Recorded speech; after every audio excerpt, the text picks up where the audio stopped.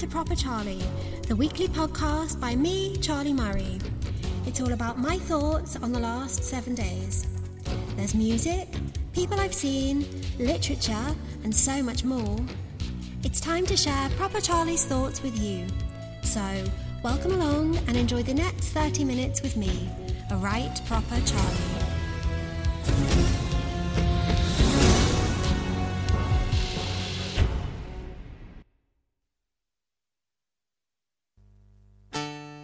Oh my goodness, I can't believe that another week has flown by so quickly. Here I am, once again, to talk you through my weekly musical journey. I've been listening to a lot of Richard Thompson this week, as in a couple of weeks I'm going to see him in concert with my best friend, and I'm so unbelievably excited. It's funny, I often wrongly assume that because I have spent the last 11 years writing about music for a living, that I know a lot about music, especially when it comes to my favourite genres. And yet, every now and then, an artist is brought to my attention that makes me think, how on earth have I missed this? Richard Thompson is a classic example of this. For some unknown reason, I'd made it through 26 years of life without consciously listening to any music by Richard Thompson. With the exception of Fairport Convention, of course. Imagine that. I certainly can't. I really don't have the slightest idea how that happened. It wasn't until my best friend and I were having dinner last year that I discovered Richard Thompson's music. He was telling me about two of his favourite songs, Persuasion and Beeswing. I hunted the songs down on Spotify and my love affair began. Both of those songs just so happened to appear on the wonderful album that I want to talk to you all about today, Acoustic Classics by Richard Thompson. Just in case any of you out there have been living under the same rock that I was living under for all of those years, let me fill you in. Richard Thompson is an English singer, songwriter and guitar player. He is a founding member of Fairport Convention, which makes it all the more ridiculous that I hadn't heard of him. And he's played with incredible singers and musicians such as Paul Simon and Joan Baez, to name just two. In fact, there is an incredible video, which I'm sure you can find online somewhere, of the three of them performing The Boxer together at the Joan Baez 75th birthday concert. Acoustic Classics is the 15th solo studio album by Richard Thompson, released in 2014 on Beeswing Records. It features acoustic covers of classic songs from Richard Thompson's back catalogue, including songs from his time as part of the folk rock duo Richard and Linda Thompson. This is a truly beautiful album with so many incredible songs on it, I don't really know where to start with telling you about them. Richard Thompson is a truly beautiful wordsmith, and I'm incredibly happy that my best friend introduced me to his music.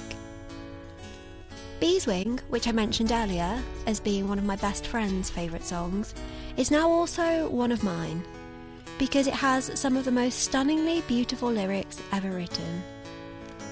She was a rare thing, fine as a bee's wing, so fine a breath of wind might blow her away. How beautiful is that? Fine as a bee's wing. Oh, I fell in love with this song as soon as I heard it, because those are just some of the most amazing lyrics ever. Another song I love is From Galway to Graceland. It's the story of a mentally ill woman who leaves her husband and home in Galway to fly to Graceland to sit beside the graveside of Elvis, her sweetheart, and how she gets moved on each and every day thereafter. The song is written and sung in such a way that it's just an incredibly captivating story. To be with her sweetheart, oh, she left everything, from Galway to Graceland to be with the king. This entire album is a masterpiece that makes me wonder more and more each time I listen to it, how I managed to go 26 years without knowingly encountering such incredible music. I can't believe that I get to see him live in a few weeks, with the very man that introduced me to his music last year. I'm I'm a sentimental person, and whenever possible, if I get the chance to see musicians or bands with the person that introduced me to their music, then I love to do that. That leads me on nicely to the next album that I wanted to talk to you about this week, Desperado by the Eagles. I was introduced to the Eagles by my dad when I was a little girl. I have so many memories of him standing in the kitchen in France when I'd be visiting him, cooking dinner and singing along to one of his many Eagle albums. In 2014, I was lucky enough to see the Eagles in Liverpool with my dad, and it was one of the best concerts that I've ever been to. And as I said, being there with the man that introduced me to their music was a very sentimental thing for me. We were lucky enough to see the band with Glenn Frey before his sad passing in 2016, and I'm thankful for that. The Eagles have been around since the 1970s. Desperado is their second studio album, released in 1972 on Asylum. This album features some of the most beautiful songs ever written by the Eagles, including Tequila Sunrise, which, when they performed it in 2014, they did so in front of a massive projection of a sunrise, which really enhanced the beauty of the song, even more than I thought possible. I was really disappointed that the Eagles don't allow you to take photographs or videos at their shows, because I would have loved to have captured that sunrise. What are your thoughts on not being allowed to take photographs at gigs? I see why bands do it to protect from copyright and illegal distribution of their performances, but at the same time I disagree with it, because sometimes you just want to capture a memory such as the Eagles performing Tequila Sunrise in front of that amazing backdrop, so that you can treasure it forever. I'd never seen anything like it before. There were people patrolling up and down the aisles in that arena, stopping anyone that looked like they might be doing anything with a phone or with a camera. And in one instance, I actually saw them remove somebody from the venue for it. It didn't exactly create the relaxed atmosphere you want when watching a show. Nevertheless, though, it was a truly amazing show. But I would be interested to hear your thoughts on this matter. Back to Desperado. My absolute favourite song from this album has to be the title track, Desperado, which, when they performed it back-to-back with Doolin Dalton in 2014, actually reduced me to a quivering mess of tears because, oh my goodness, it was just sensational. Desperado tells the story of a gambler who's really down on his luck. I recall reading somewhere that the song is based on a true story of a friend of Don Henley. Don't you draw the Queen of Diamonds, boy. She'll beat you if she's able. You know the Queen of Hearts is always your best bet. Now it seems to me some fine things have been laid upon your table, but you only want the ones that you can't get. Desperado is the first song that Glenn Frey and Don Henley wrote together. And well, thank goodness they did, is all I can say, because they went on to be one of the most monumental songwriting duos of all time. One of the most famous songs that Glenn Frey and Don Henley ever wrote, this time with the help of Don Felder, that isn't on this album, was Hotel California, which honestly, I would be very surprised if you hadn't heard it at least once in your life. This album is one of my favourite albums to listen to when I'm having a bit of a slow day in my office, and I need to perk myself up a bit. Although it isn't a particularly perky album, I put it on, have a good sing-along, and suddenly the album has finished, and so has all of the work that I needed to do. Isn't it great when that happens? I'm curious, which album do you listen to when you need perking up? Get in touch and let me know.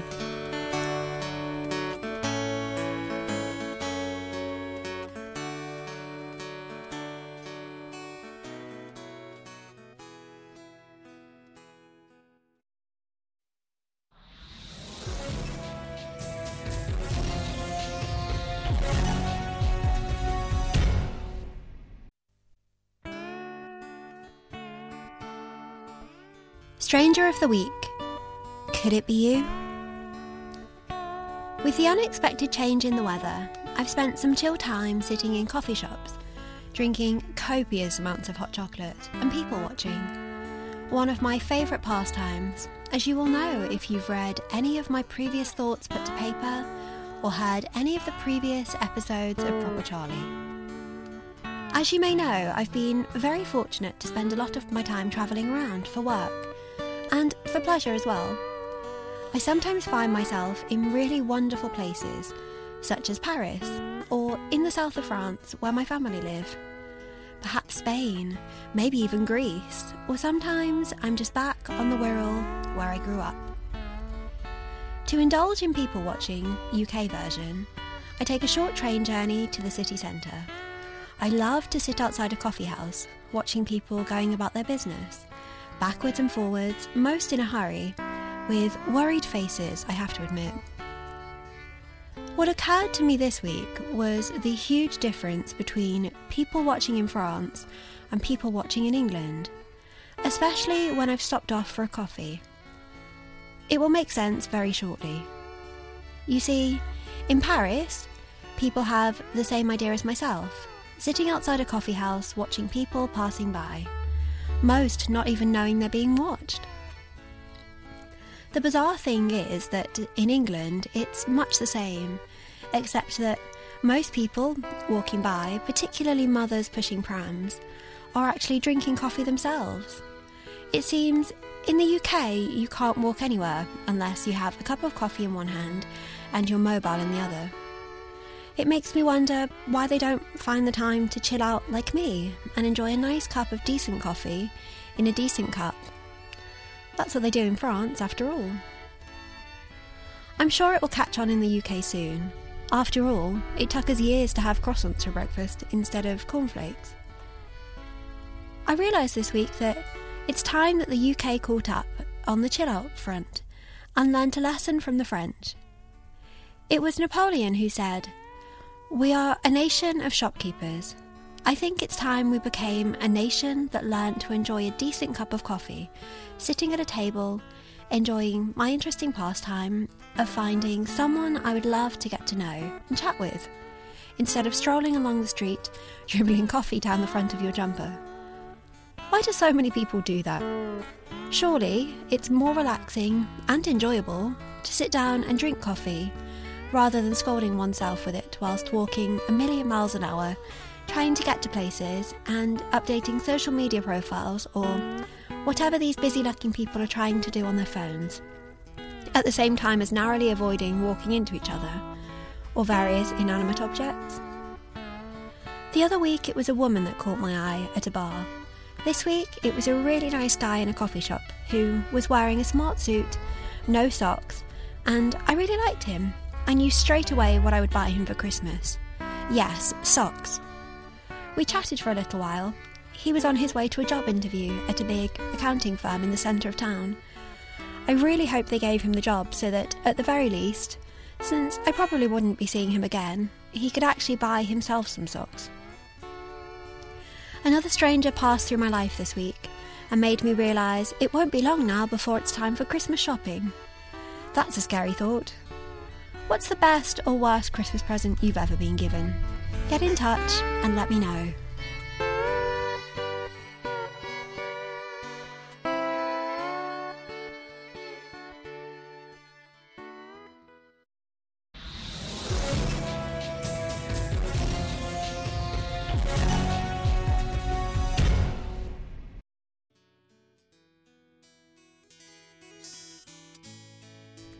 Literally Literature, my weekly adventure through the literary world. For me, my best Christmas present was my Kindle.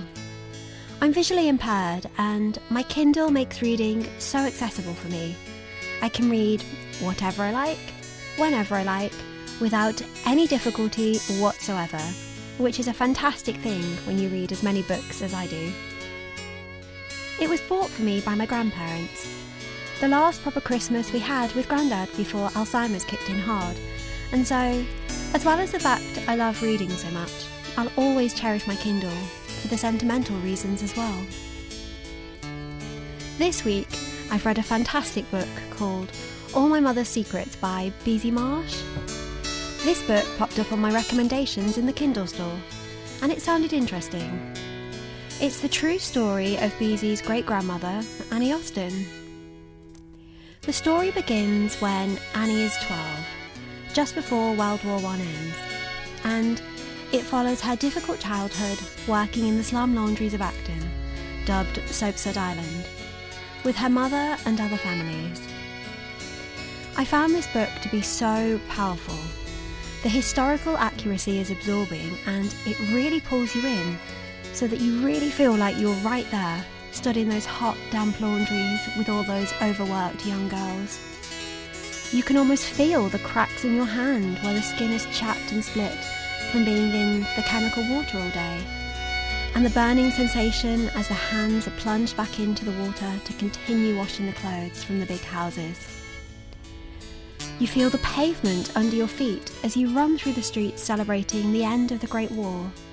The true joy and elation radiates from the book as though it were written by someone who was really there.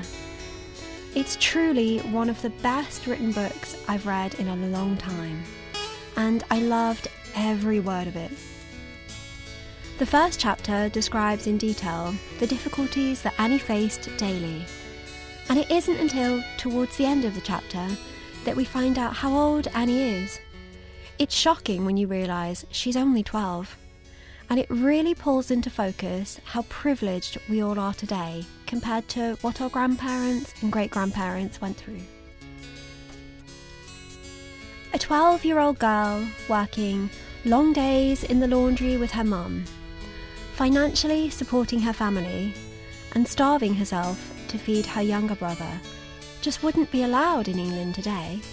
And it's really shocking that it was allowed just 100 or so years ago.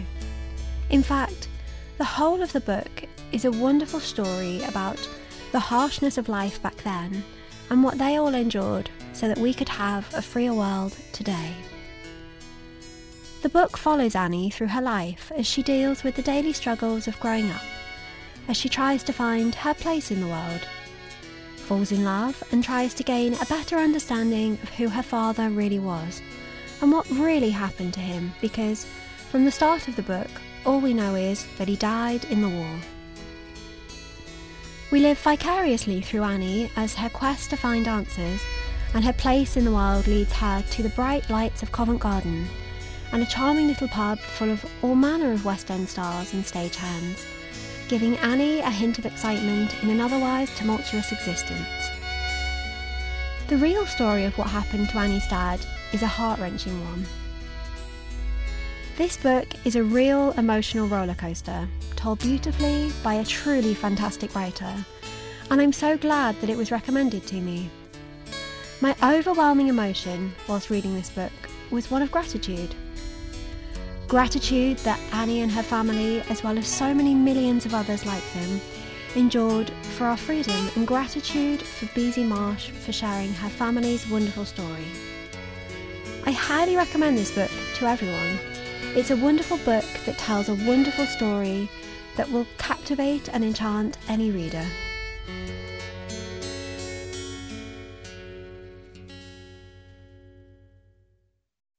That's about it for this week's episode of Proper Charlie. I've had a fantastic week this week. I've spent a lot of time outside photographing the lovely colours of autumn. This is my favourite time of the year. I love watching the colours change everywhere, develops a really cosy feeling, and everywhere you turn is absolutely sensational to look at. I'd love to hear about your week and what you've been up to, as well as your thoughts on anything I've discussed in this week's episode. So why not head over to Twitter @ProperCharlieM or Instagram ProperCharliePodcast and tell me all about your thoughts.